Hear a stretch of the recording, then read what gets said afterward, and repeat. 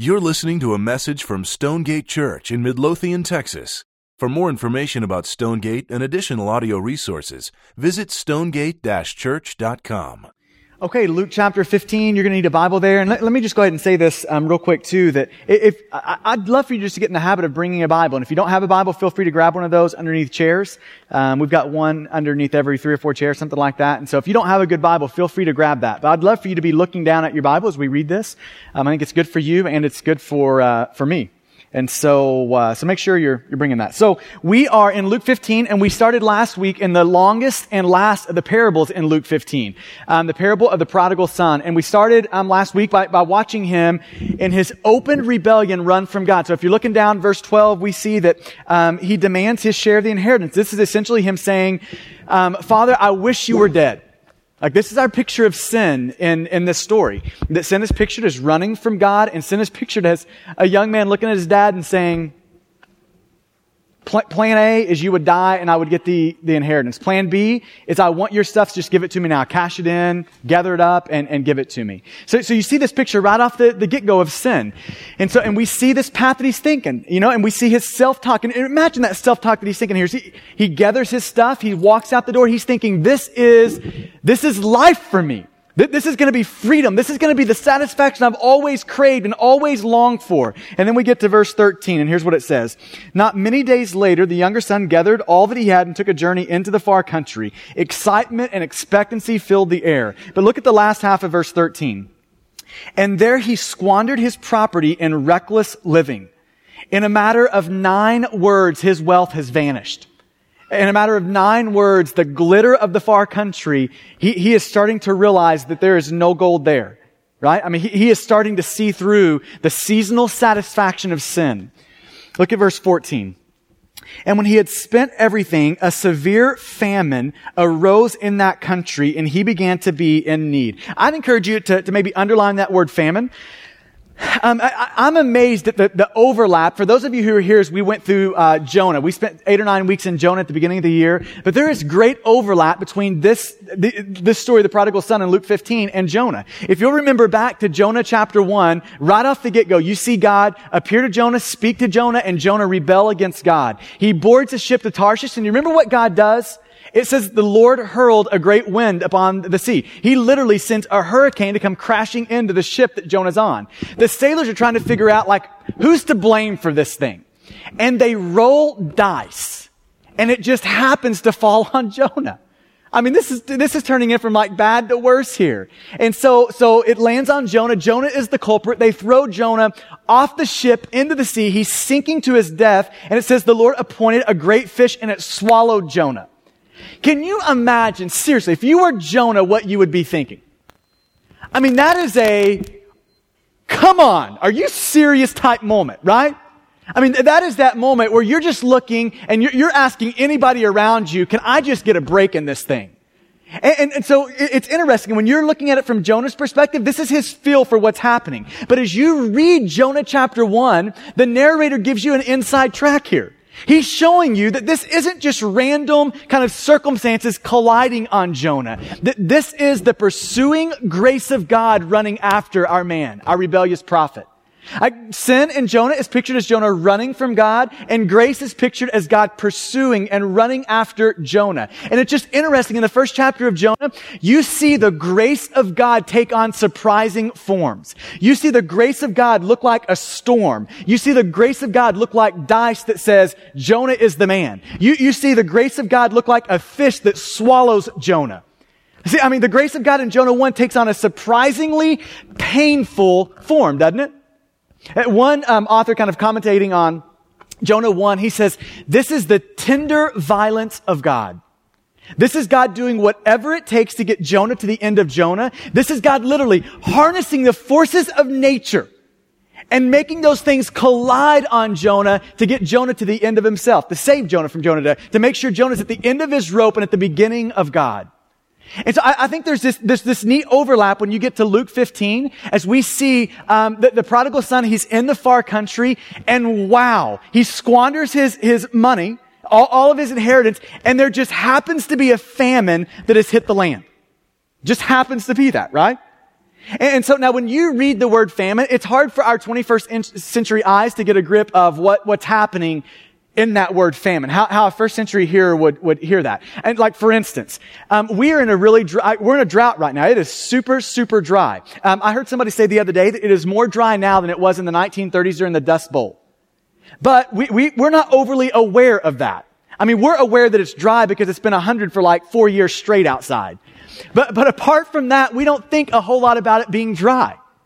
And so we don't have a thought. I bet you haven't had this thought yet. I wonder if Brookshire's is going to have food when I go in there. You probably haven't had that. But I'm telling you, 150 years ago, at this point in a drought, your cat would be looking pretty good right now. That would be a pretty appealing dinner to you tonight. Okay, listen to these words from a biographer as he describes what a drought and a famine looked like in medieval Europe. So this is 400 or 500 years ago in Europe, what a famine caused. He says this, the years of hunger were terrible. The peasants might be forced to sell all they owned. In the hardest times, they devoured bark and roots and grass, even white clay. Cannibalism was not unknown. Strangers and travelers were waylaid and killed to be eaten. That's a bad day right there. I mean, that is severe. Okay, look what it goes on to say here. And there are tales of gallows being torn down. As many as 20 bodies would hang from a single scaffold by men frantic to eat their warm flesh. Now, are we getting a picture for famine here? This is not, I missed my cereal this morning, right? This is, we are about to die. See, this gives a new perspective of what the prodigal son is saying. When he says that, when Jesus is saying that he's in need, it is saying our man is in serious, serious circumstances. I mean, he is in dire straits here. And here's what I want you to see. I don't think it's an overstatement to say that all this whole famine thing is brought about by the pursuing grace of God. I mean, there is no doubt when you start reading the scriptures that it is God who controls rain and it is God who controls the famine. It is God who does those things. Those things are not outside of his sovereignty. And we see in Luke 15 kind of this similar picture to Jonah, where God is harnessing the forces of nature to get our prodigal to the end of himself. Where the tender violence of God is pursuing our prodigal. We see this tender grace of God, this tender violent grace of God that is unrelenting in breaking the back of our prodigal's rebellion. So this is what you're seeing. When you see that word famine, this is the grace of God on the move here. Now keep reading with me. Verse 15. So he went and hired himself out to one of the citizens of the country who sent him into the fields to feed pigs, both of which are unthinkable for a Jewish man to do. He's hired himself to a Gentile and he's feeding pigs. Both are off the chart bad for a Gentile. Verse 16. But his despair deepens here. And he was longing to be fed with the pods that the pigs ate, and no one gave him anything. I mean, our man, thinking that gold was going to be found in the far country, he wakes up and he is in a pigsty and he is literally starving to death. I mean, you get this sense that when you get to verse 16, he's got one hand in the trough and he's about to let it rip, right? This is what we see in verse 16. Now, here's how the next scene of the story goes, though. When we get to verse 17, our man is about to repent. We're about to see a picture of repentance in our man. We're about to see a picture of what it looks like for a man to be caught by the grace of God and to respond by that grace of God by repenting. And here is really my hope for you today. We're going to walk through this together. And my hope for you is that God would deepen your and our church family's understanding of what repentance is. And secondly, that maybe for some of us today, by the grace of God and the goodness of the Spirit of God, that we would be humbled in our sin, that God would gift you with repentance, a returning to Him. And that maybe God would do that for you today, for us today in this room. Okay, so here's where we're going to start. I want to give you some 30,000-foot statements and kind of thoughts on repentance. So some 30,000-foot thoughts. Here's the first one. Let's talk about repentance and its importance throughout the Scriptures. I was thinking about this week that in 2 years of preaching here, I think I've preached on repentance 4 times and Dan's preached on it once. So that's 5 times in 4 years. That's a lot for any one particular theme, right? And so I want you to see that there's a reason for that. That reason is not because we find it in a story like this in the Scriptures, but because you find it everywhere in the Bible. That the theme of repentance is looped weaved in through Genesis all the way to Revelation. It's everywhere. If you go to the Old Testament word, or the Hebrew word for repentance is shub. You see that word mentioned over 1,000 times in the Old Testament. When you get to the New Testament, it's everywhere there too. When the New Testament opens, you got Matthew, Mark, Luke, and John. The first thing you see is John the Baptist on the scene. And what is he preaching? He is essentially preaching a message of repent. The kingdom of God is here. When you see Jesus jump onto the scene, what does his message sound like? His first words in the Gospel of Mark 1:15, he says, repent and believe the gospel. Repentance is everywhere. Jesus' last words in the Gospel of Luke, he's looking at his disciples and he looks at them and says, okay, so here's my final charge to you. Repentance and the forgiveness of sins, that needs to be preached to all the nations. See, this is a continual theme throughout the Bible. If you go to Acts, you've got Peter's sermon at Pentecost. Do you remember what happens at the end of that sermon? The Holy Spirit cuts that crowd, cuts those people to the heart, and they look at Peter and say, what must we do? And you remember his response to that? Repent and be baptized for the forgiveness of sin. See, repentance is this theme that weaves throughout Scripture. Repentance is the way prodigals get home. Now listen to this. Repentance is the only way for a prodigal to return home.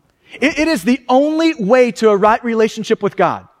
Repentance is the only way for your sin to be blotted out, for your sin to be covered, for you to be reconciled and redeemed, for you to be rescued.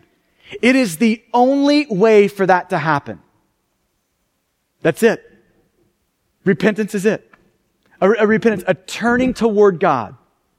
Now listen to these words from Martin Luther. Luther was the guy that God used to start the Protestant Reformation. And he started the Reformation by nailing these 95 theses on this church in Wittenberg. And I want you to listen to the first of those 95 statements that he nails onto this door that sparked the Reformation. Here was statement number 1. He said, when our Lord Jesus Christ said, repent, and he did a lot. He said, when our Lord Jesus Christ said repent, he meant that the whole of the Christian life should be repentance. That the whole of the Christian life. See, the definitive mark of what it means to be a Christian is that you have repented. That's the definitive mark, that you have repented in the past and that you are repenting in the present. See, and Luther's saying that's not a one-time thing. You don't just become a Christian by repenting and stop repenting. You become a Christian by repenting, by responding to God in faith, and you keep, like, God keeps sanctifying you. He keeps saving you. He keeps working grace into you by you continually repenting. See, repenting is not a one-time thing for a Christian. It is a lifelong thing. What it means to be a Christian is that you are a continual repenter. That's what it means. I love how Spurgeon says it. He says, since we never leave off sinning, we can never leave off repenting. It's a continual thing in all of our life. Now this is what concerns me about repentance. Is it so seldom preached in churches, and it's so seldom practiced among people who call themselves Christians. So I think it's ironic that a lot of Christians have this view of like sanctification, their growth in grace, their growth in Christ's likeness. That how you measure your growth in Christ's likeness is the lack of sin in your life.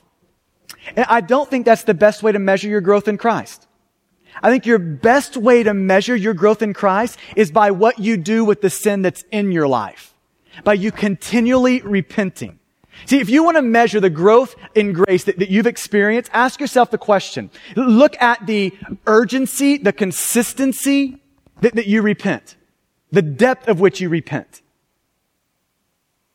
So maybe we could just start out with a question this morning. Is repentance a continual theme in your life? Has that happened past tense?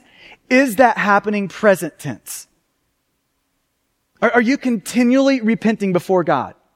Maybe I could say it this way. When is the last time that you have seriously gotten on your face before God and repented?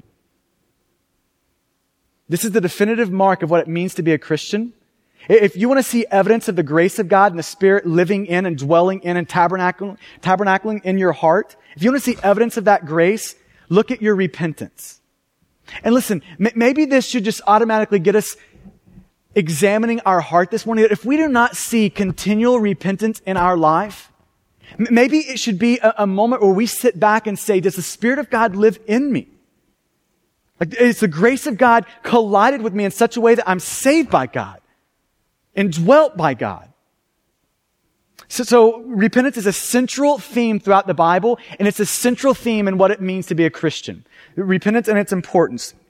Okay, so let's define repentance. Here is repentance defined, what it means. I'm going to enlist some of my favorite theologians to help us out here. First one's J.I. Packer.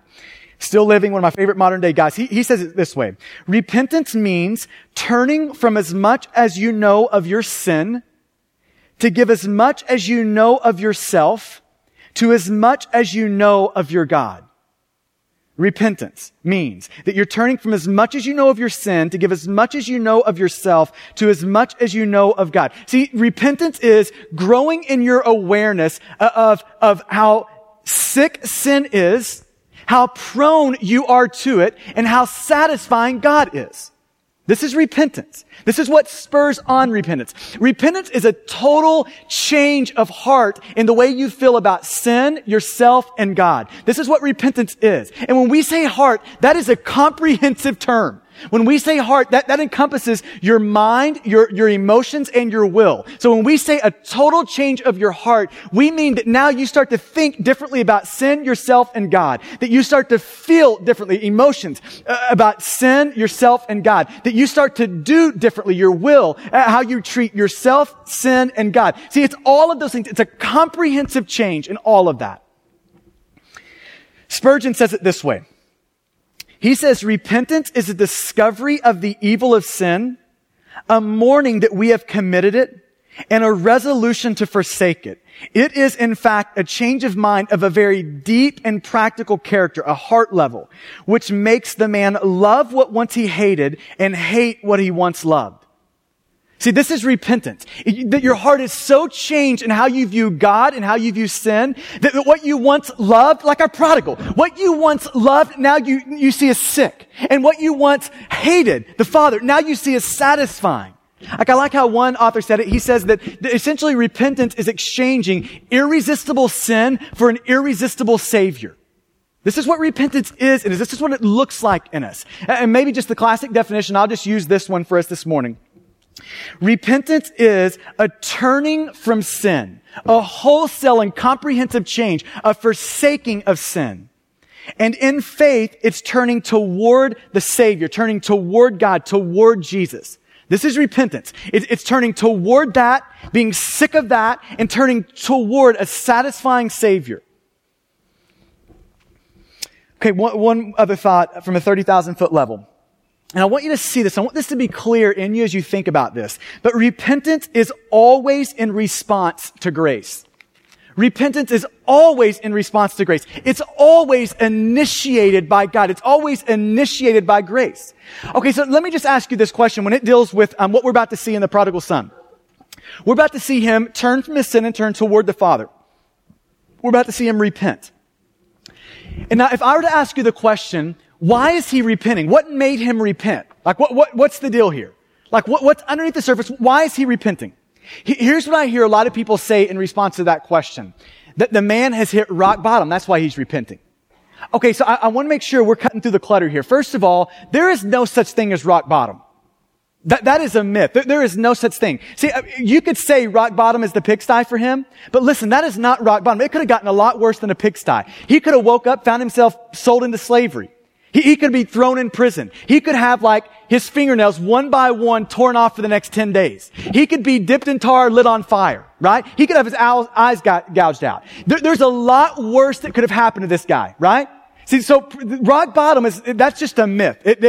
There's no such thing. Every time you think there's a rock bottom there, you see that's just a thin veneer. That's more like glass than rock that you can bust right through. Like rock bottom is a bottomless abyss is what that whole thing is. So that's first of all. There's no such thing as a rock bottom. But here's the second thing, and probably more important thing, is that rock bottom, like a pigsty, there is no power in a pigsty. Now, are we seeing that? That there is no power in our young man waking up and being in need. There's no power in our man waking up with one hand in the pig trough. There is no power in that. For every person that finds himself in the pigsty, like our prodigal turns toward God in faith, there's another one who turns away from God with a harder heart. So, okay, you see that? That God has a lot of ways to bring about repentance. He has a lot of ways at his disposal. In 1 Samuel, when he's confronting David, he uses a conversation. In Acts chapter 2, with the crowd that Peter's preaching to, he uses a sermon. In this situation, he uses circumstances. But here's what I want to just make sure is clear in your thinking. Because when I hear people pray for prodigals, I sometimes hear a real hope in a way that God might bring it about. So if God can just put them in a pigsty, if God can just bring a set of friends that will have that conversation, if they can just hear this sermon or podcast this thing, if they can just do that, then repentance will happen. And listen, I just want to direct your hope in the right place as you're praying for prodigals. Our hope is not in the way God might bring a prodigal home. Our hope is in a God who actually does the bringing home. Amen? Our hope is in a God who actually tracks down and pursues and catches prodigals. Our hope is in a God who breaks through rebellious hearts. That's our hope. Our hope is in grace melting a heart of stone. See, like this morning, I have such great hope for us in this room that maybe God might do that here. But listen, my hope is not in a decent sermon. It is in a great Savior for you. That's where my hope is. So as we pray for prodigals, as we pray for ourselves, let's make sure we're directing it to God, the God of grace who breaks down rebellion, who breaks through hardness. Amen? Okay, last thing, and this is where we're going to kind of camp for the rest of the morning. 2 Corinthians chapter 7 makes it very obvious that there is a difference between remorse and regret and repentance. That there's a difference between those two things. That you can be very sorry about your sin. That you can be very sorry that you got caught in it. You can be very sorry about the pain that it's caused. You can do all of that and not be repentant. And so here's where I want to finish. I want to finish by working through, in this passage, some of the marks of genuine and real repentance that we see here. Like what are repentance and some genuine marks? Like, how do we know that we are really repenting in such a way that the Bible would say that's authentic? That's right repentance. That's not just regret, remorse. That is actually repentance before God. Okay, so there's 4 or 5 of these I want to walk you through here. And the first, actually, let's start in verse 17. Let me read this to you and then we'll jump in. Verse 17. Here's how the story kind of plays out. But when he, the prodigal, came to himself, he said, "How many of my father's hired servants have more than enough bread, but I perish here with hunger?" Verse 18, "I will arise and go to my father, and I will say to him, Father, I've sinned against heaven and before you." Verse 19, "I am no longer worthy to be called your son. Treat me as one of your hired servants." So right off the bat, verse 17, four words in there. It says, he came to his senses. One mark of genuine repentance, real repentance. It's always there. You can't repent without this. There's gotta be a moment where you come to your senses. Where you break out of sin's trance and you start to see life clearly. And I think there's maybe 3 different ways that you could think about what coming to your senses kind of incorporates and entails. And one is that we get a new view of ourselves. There's a new view of you. Like when you look in the mirror, you see a different thing than you previously did. I'll never forget this conversation I had with a guy. This has been about 2 years ago. We're sitting across having lunch. And he looks at me and says, "Rodney, do you think you're very self-aware?" Now, how would you respond to that question? Like, let me just ask it to you. Do you think you're very self-aware? Like, do you think you have good self-awareness? Do you think you see yourself well? And I remember this was my gut level response when he asked me. I was a little bit offended, like, how dare you ask that, right? And so after that, here's what I'm thinking though. Self-awareness. Yeah, I'm self-aware. Like I know when cheese is on my chin. Like I know that, right? I've got self-awareness down. But here's what's God has just continued to beat down into my heart is that my gut level reaction of, yeah, of course I'm self-aware, could not be more wrong. It could not be more wrong. I love how Paul Tripp says it. He says, your self-perception is like a carnival mirror. That's what it's like. You look into that carnival mirror, you're all doing this. That's what your self-perception looks like. That's what it is. In other words, he's saying this. You and I, we do not have self-perception. We do not see each other. Like, see, if sin turned into cheese all of a sudden, we would have all walked in wearing a lot of cheese this morning and not knowing it. You know that? That you have those sort of blind spots in you? See, I mean, think about our prodigal. He leaves home. He has no recognition that he is wrecking his life, does he? This all seems absolutely reasonable to him. See, this is one of the deceitful kind of angles that sin plays in us. When we're in the middle of sin, it's almost impossible to see how ridiculous it is. When we're in the middle of adultery, we'll actually justify it, and we've actually kind of connected all the dots into why it's a good move for us. See, when we're in the middle of a gossip type conversation, we've already connected the dots. We've already become our best kind of lawyer. We've already tried our case, and we are found not guilty. This is reasonable. See, when we're like in bitterness and unforgiveness, when we start holding grudges, we convince ourselves that we've got good reason to do that. That we've got sound reason to hold those things. See, this is part of that deceitfulness of sin. Listen to one author describe this situation with David and Bathsheba, where he essentially has an affair, kills the husband. Now listen to him describe the lack of self-perception in the middle of that sin.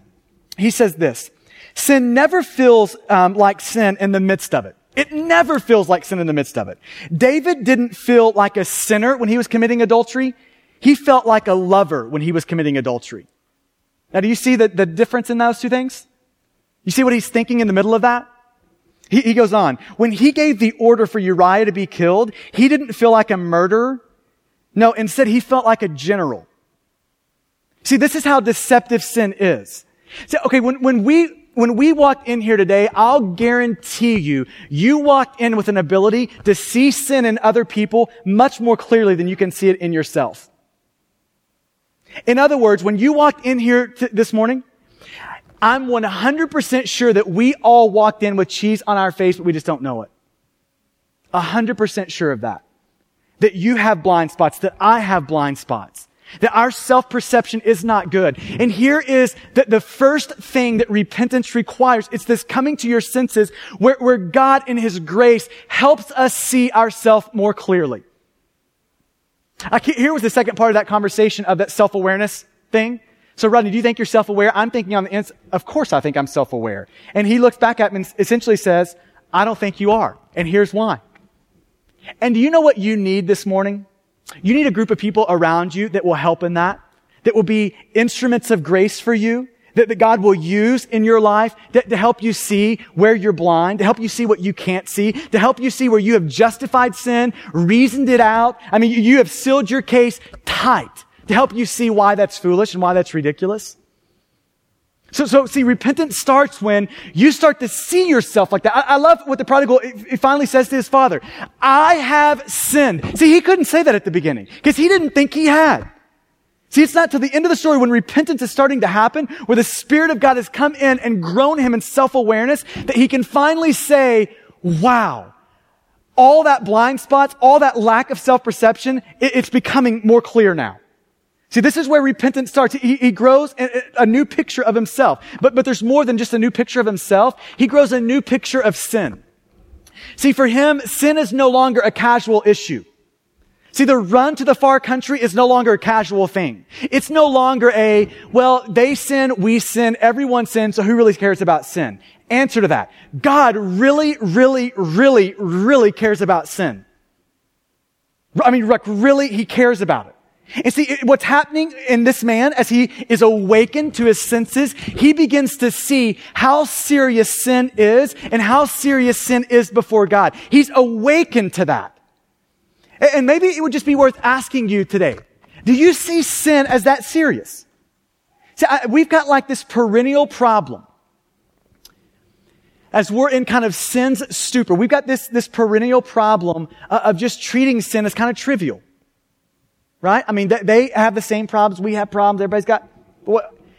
Listen, your sin is serious. Maybe to give some gravity to that, our culture hates to talk about hell. I know that. Our culture can't stomach that conversation. That God actually created a place that would be eternal punishment, forever severed from the presence of God. Okay, now hear this. Do you know the reason God created that? Because that is a picture of how serious our sin is before God. You hear that? I mean, does that bring a little bit of gravity? And listen, I'm not talking about your neighbor's sins. I'm not talking about your friend's sin, your spouse's. I'm not talking Charles Manson's sin. I'm talking your sin is that serious that hell was created. I mean, can you feel that? Man, that God would awaken us, give us eyes to see that.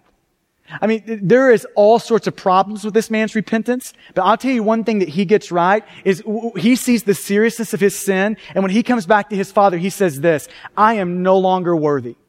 No longer worthy. He is growing in his awareness of how serious sin is. But it's not just a new awareness of ourself, a new awareness of sin. There's also a new awareness of who God is. There's a new picture, a new glimpse of God where we start to see Him in a totally different light. I mean, think about our man as he left the house. He walks off the front porch without a glance back, right? I mean, his goal was to get away from his rough father. And by the time you get to verse 18, look at what's happening here. Verse 17, but when he came to himself, he said, how many of my father's hired servants have more than enough bread? But I perish here with hunger. And look at verse 18. I will arise and go to my father. Isn't this ironic that when he comes to his senses, one of the first things he plans to do is how can I get back to my father? How can I get back? There's been a massive reversal in the way he views his father. See, he was once rough and ruthless. That's the first part of the story. But now he's all of a sudden gracious and giving. He was once stern and severe, and now all of a sudden he looks at his father and thinks, that is the most satisfying place I could possibly be right now. See, this is what happens when repentance starts to go down in our heart. We stop seeing God as stern. We stop seeing God as ruthless and rough, and we start seeing God, listen to this, as ultimately satisfying. We start to see God in this new way where we could not imagine being anywhere but at home. Where we would start to echo with the psalmist that your love is better than life. That there is no place that I would rather be than in your temple, gazing upon your beauty. That there's no place I'd rather be. See, isn't that an amazing thing when that happens in a human heart? I was, I think 20 years old when that happened. It was over about a 3-month span for me, where God started to grow me in an awareness of the sickening nature of my sin and the satisfying nature of God. And I'll tell you, at that moment, everything changed. Everything changed. The direction of life changed. The want to be in the far country versus the want to be in God's house. All of that changed. So this is where repentance starts. This awareness of yourself, this awareness of sin, and this awareness of the satisfying nature of God.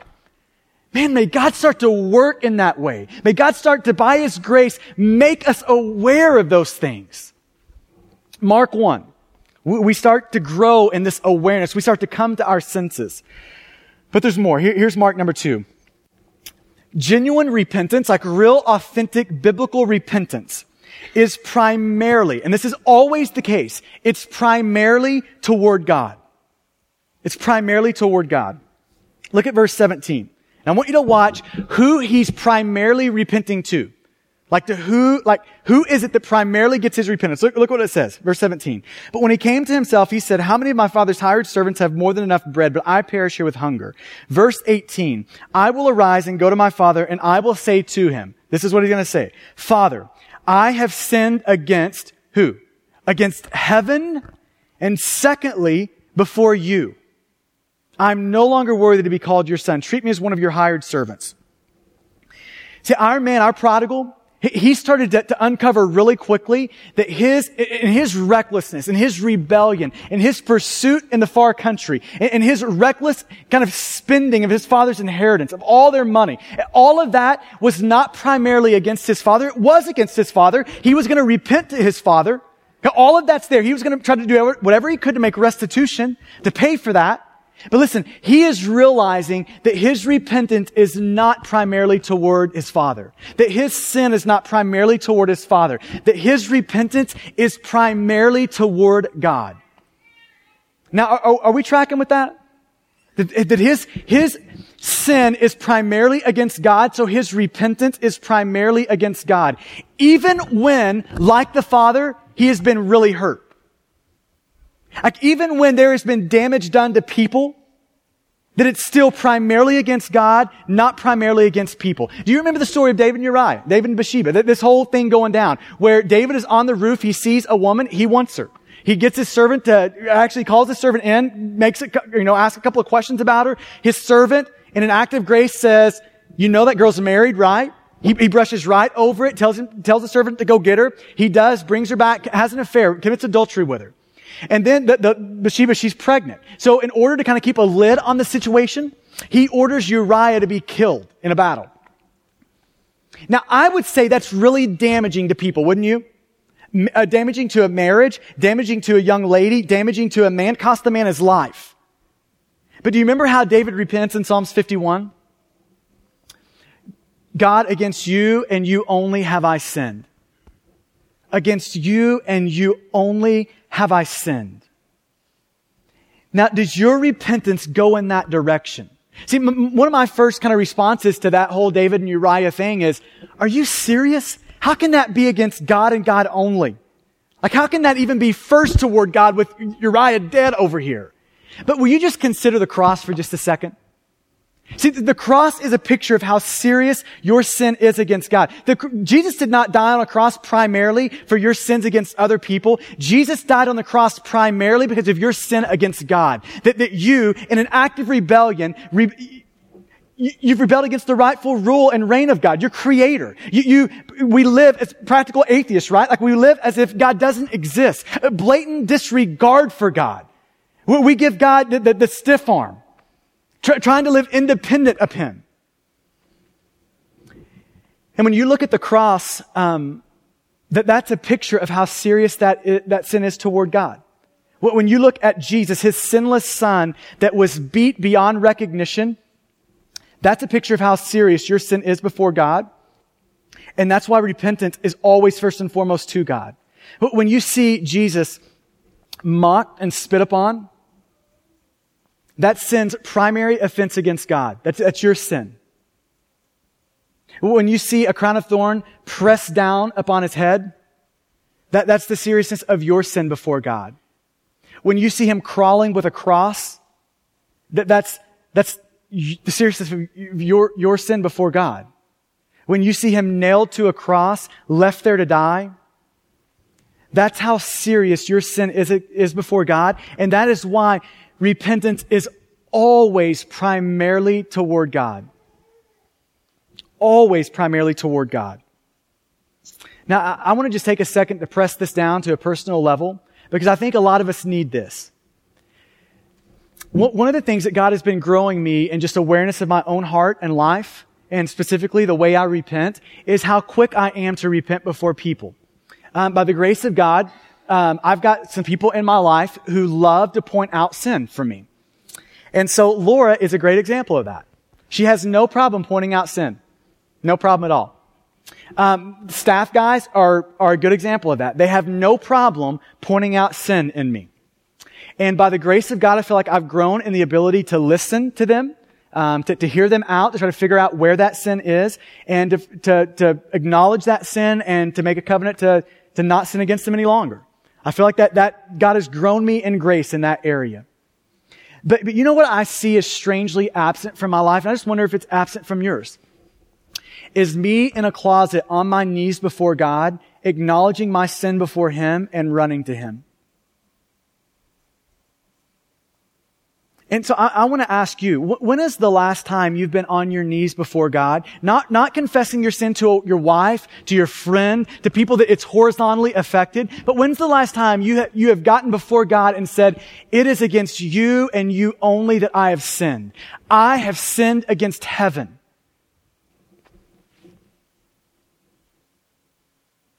When's the last time that's happened?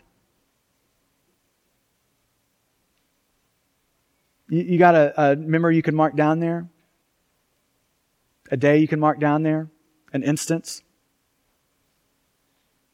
And I just have like this sneaky suspicion that for a lot of us, that there's not an existent memory of that. And I want to just press this down to make sure we feel the weight of that. Here's what that means. Our repentance is not genuine. It may be remorse, it may be regret, but it's not genuine repentance. It's not a sorrow over your sin, the sickness of your sin before God, where we acknowledge that before Him and forsake it as we run to Him. So our sin is primarily against God. Our repentance is primarily to God. A couple of more here. We'll speed up. Next one, third one. Repentance requires a return to God. Now look at verse 18. It says this, I will arise and go to my Father. I'll arise and I'll go to my Father. And I will say to Him, Father, I've sinned against heaven and before you. I'm no longer worthy to be called your son. Treat me as one of your hired servants. Then look at verse 20. He makes the plan in verse 18, and then in verse 20 it says, and he arose and he came to his father. Okay, now I just want to point this out real quickly. That I think there is a general misconception of repentance that goes like this. Repentance equals me acknowledging my sin before God. That repentance equals me looking at God and saying, God, I know that I have sinned there, and there. God, I acknowledge that. I agree with you in that. But listen, that is not genuine repentance. That is a first step towards repentance when God makes you aware of that, where sin is, the seriousness of it. But that is not all of repentance. Repentance takes one more step where it acknowledges that sin before God and then it forsakes it and actually runs to God. See, the Old Testament word for repentance, shub, what it means is a return to God. See, repentance always equals a return. Repentance always equals a forsaking of the far country and a returning. He got up, he arose, and he went to his Father. It always equals those two things. A forsaking this and a turning toward God, a running to God, a returning to God. And I just wonder if our repentance gets there. If our repentance actually gets to the point where it's not just God, I have sinned, but God, I am coming after you with everything in me. See, this is repentance. A return to God. Fourth thing. Two more left. Repentance. Okay, now listen, this is huge for us this morning. Repentance cannot be put off. It cannot be put off. See, genuine repentance is not like reserved for the next day or the next month or the next year. Genuine repentance, we grow in our awareness of sin, and there is an immediacy to it. Verse 18, he makes the plan. Verse 20, he goes. He actually does it. There's like an immediate step. He doesn't procrastinate. Listen, the prodigal son does not presume upon the grace of God. He does not, his thinking does not go like this. Well, but I think I could probably enjoy this for a few more days, a few more weeks, a few more months, and then I'll get all that taken care of. It doesn't presume upon the grace of God like that. It doesn't act as if tomorrow will be easier to repent than today will be. See, he doesn't presume upon the grace. If you're presuming upon grace that way, here's what that's evidence of. That you have a bad misunderstanding of sin and a bad misunderstanding of grace. See, when you think it's easier to repent tomorrow of sin, you show that you don't have a good picture of what sin is, what sin does. See, one of the ways I picture sin is like tape, right? When the first time you pull a piece of tape off of your arm, it pulls hair and skin with it, right? It hurts. It's painful. But the fourth time you peel that off, it has no effect. The stickiness is gone. Like you grow callous to it. It no longer hurts. See, this is how sin works. Listen to these words from an old Puritan. He says, by delay of repentance, sin strengthens and the heart hardens. The longer ice freezes, the harder it is to be broken. Do you see that? That the longer you sit in your sin, the harder it is to repent of that sin. The harder it is. I love how another Puritan said it. He essentially said, if you procrastinate in repentance, you do it at the peril of your own soul.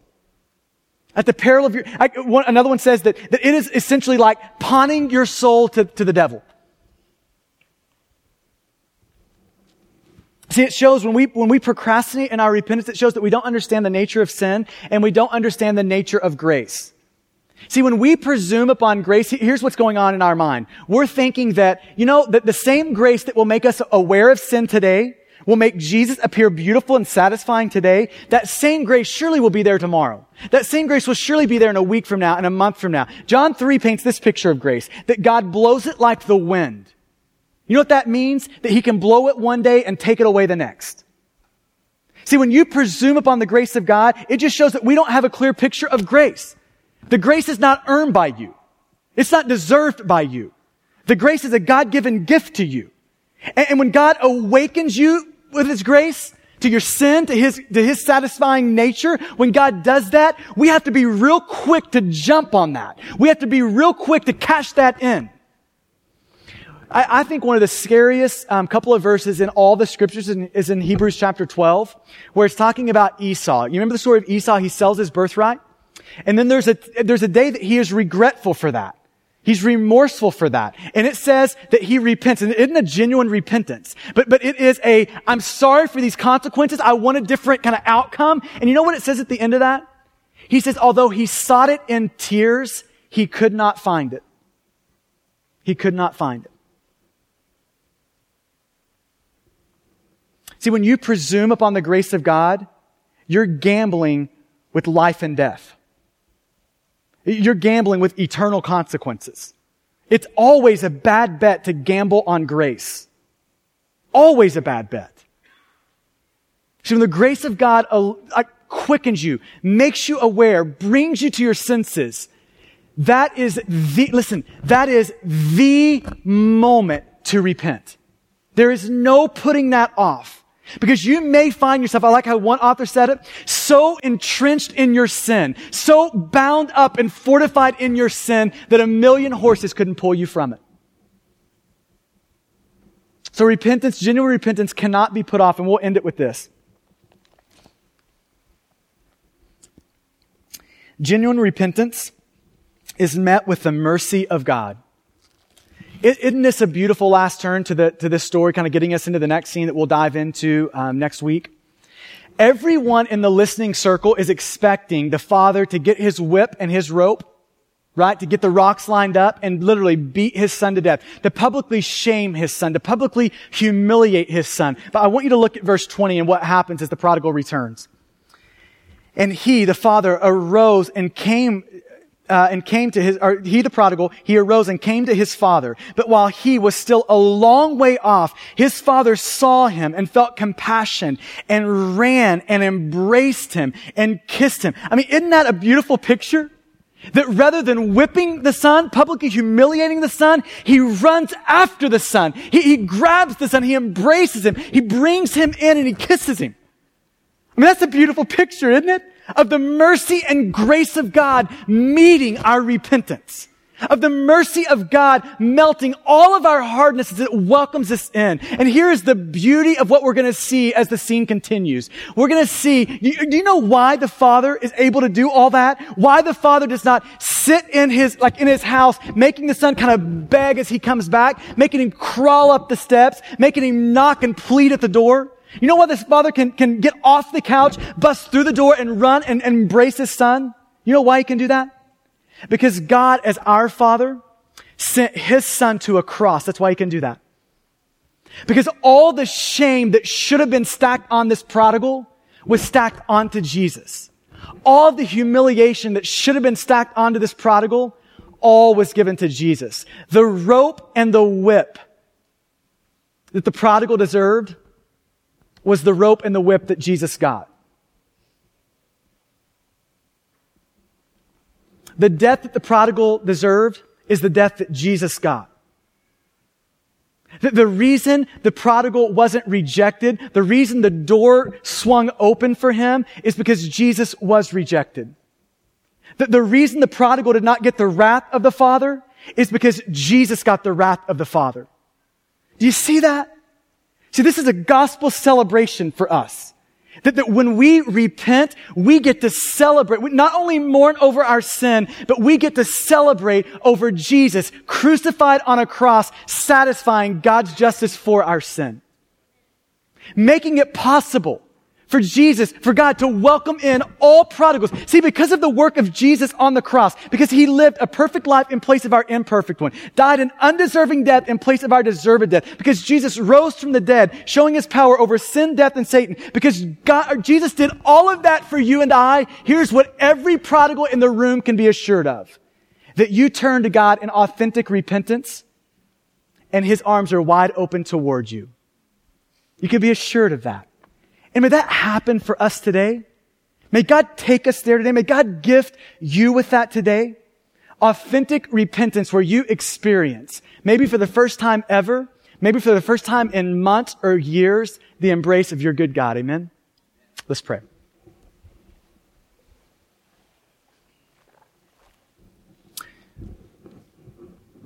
We're going to respond by singing here in just a second. I just want to give you just a few moments to sit under that. And will you just ask the Spirit of God to help you feel that the Spirit of God would press this deep into your heart? Maybe this would be a coming to your senses day, that you see yourself in a new light, in a new way.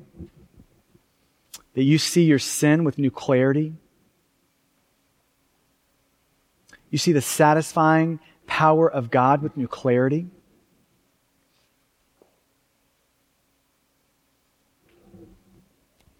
I love what Augustine said, early church guy. He said, God has promised forgiveness to your repentance, but He has not promised tomorrow to your procrastination. That God has promised forgiveness to your repentance, but He has not promised tomorrow to your procrastination. This building, I think, is the most dangerous place you could have chosen to be on a Sunday morning. You don't leave here neutral. You don't leave here in the same position that you walked in. You leave here harder to God, or you leave here repenting before God. Those are the only two options. And can I just plead with you for a second? Man, if the Spirit of God is making you aware of sin, showing you your blind spots, if He is gracious enough to do that to you today, to give you a new picture of you, a new picture of God, can I just plead with you not to pass on that moment? For our men in the room, one of the best things your family could see is you repenting before God. For our ladies in the room, one of the best things your sons and daughters could see is you on your knees repenting before God. Oh, that we wouldn't presume upon grace. That we wouldn't minimize sin. That we wouldn't have like a class of sin that is trivial and respectable. There would be no casual dealings with sin, but there would be an absolute forsaking and an absolute turning to God in faith, a return to God. So God, I pray that for us today. God, I pray for the men and women in the room who have never tasted forgiveness. God, for prodigals who have never held up their life and said, God, here I am, all of me. I want to trust and treasure you. God, will you save me? May this be their moment for that. God, by your grace, will you save today? God, will you bring those prodigals home today? And if that's you, I'd encourage you to make sure you let us know after the service. You can come down up here in front and catch me. I'd love to walk through all that with you. And for our people in the room that would say, I'm a Christian, but you're in the far country. And listen, can I talk to the self-righteous for just a second? See, here's the ironic thing about the elder brother. His good deeds actually kept him from seeing he needed to repent. He's so self-righteous that he can't see his sin. I mean, he literally thinks he is God's gift to the world.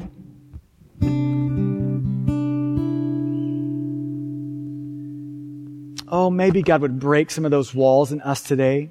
For our Christian in the room who hasn't repented in months, who hasn't gotten on his knees before God and said, God, here is my sin. Thank you for the cross. May that happen. God, will you do that in us? God, will you work that in us? May we be a repenting people, marked by it. It is in your good name that we pray. Amen. Why don't you stand with us as we sing? Thank you for listening to this message from Stonegate Church, located in Midlothian, Texas. For service times, additional audio and study resources, as well as information about our church, please visit us at stonegate-church.com.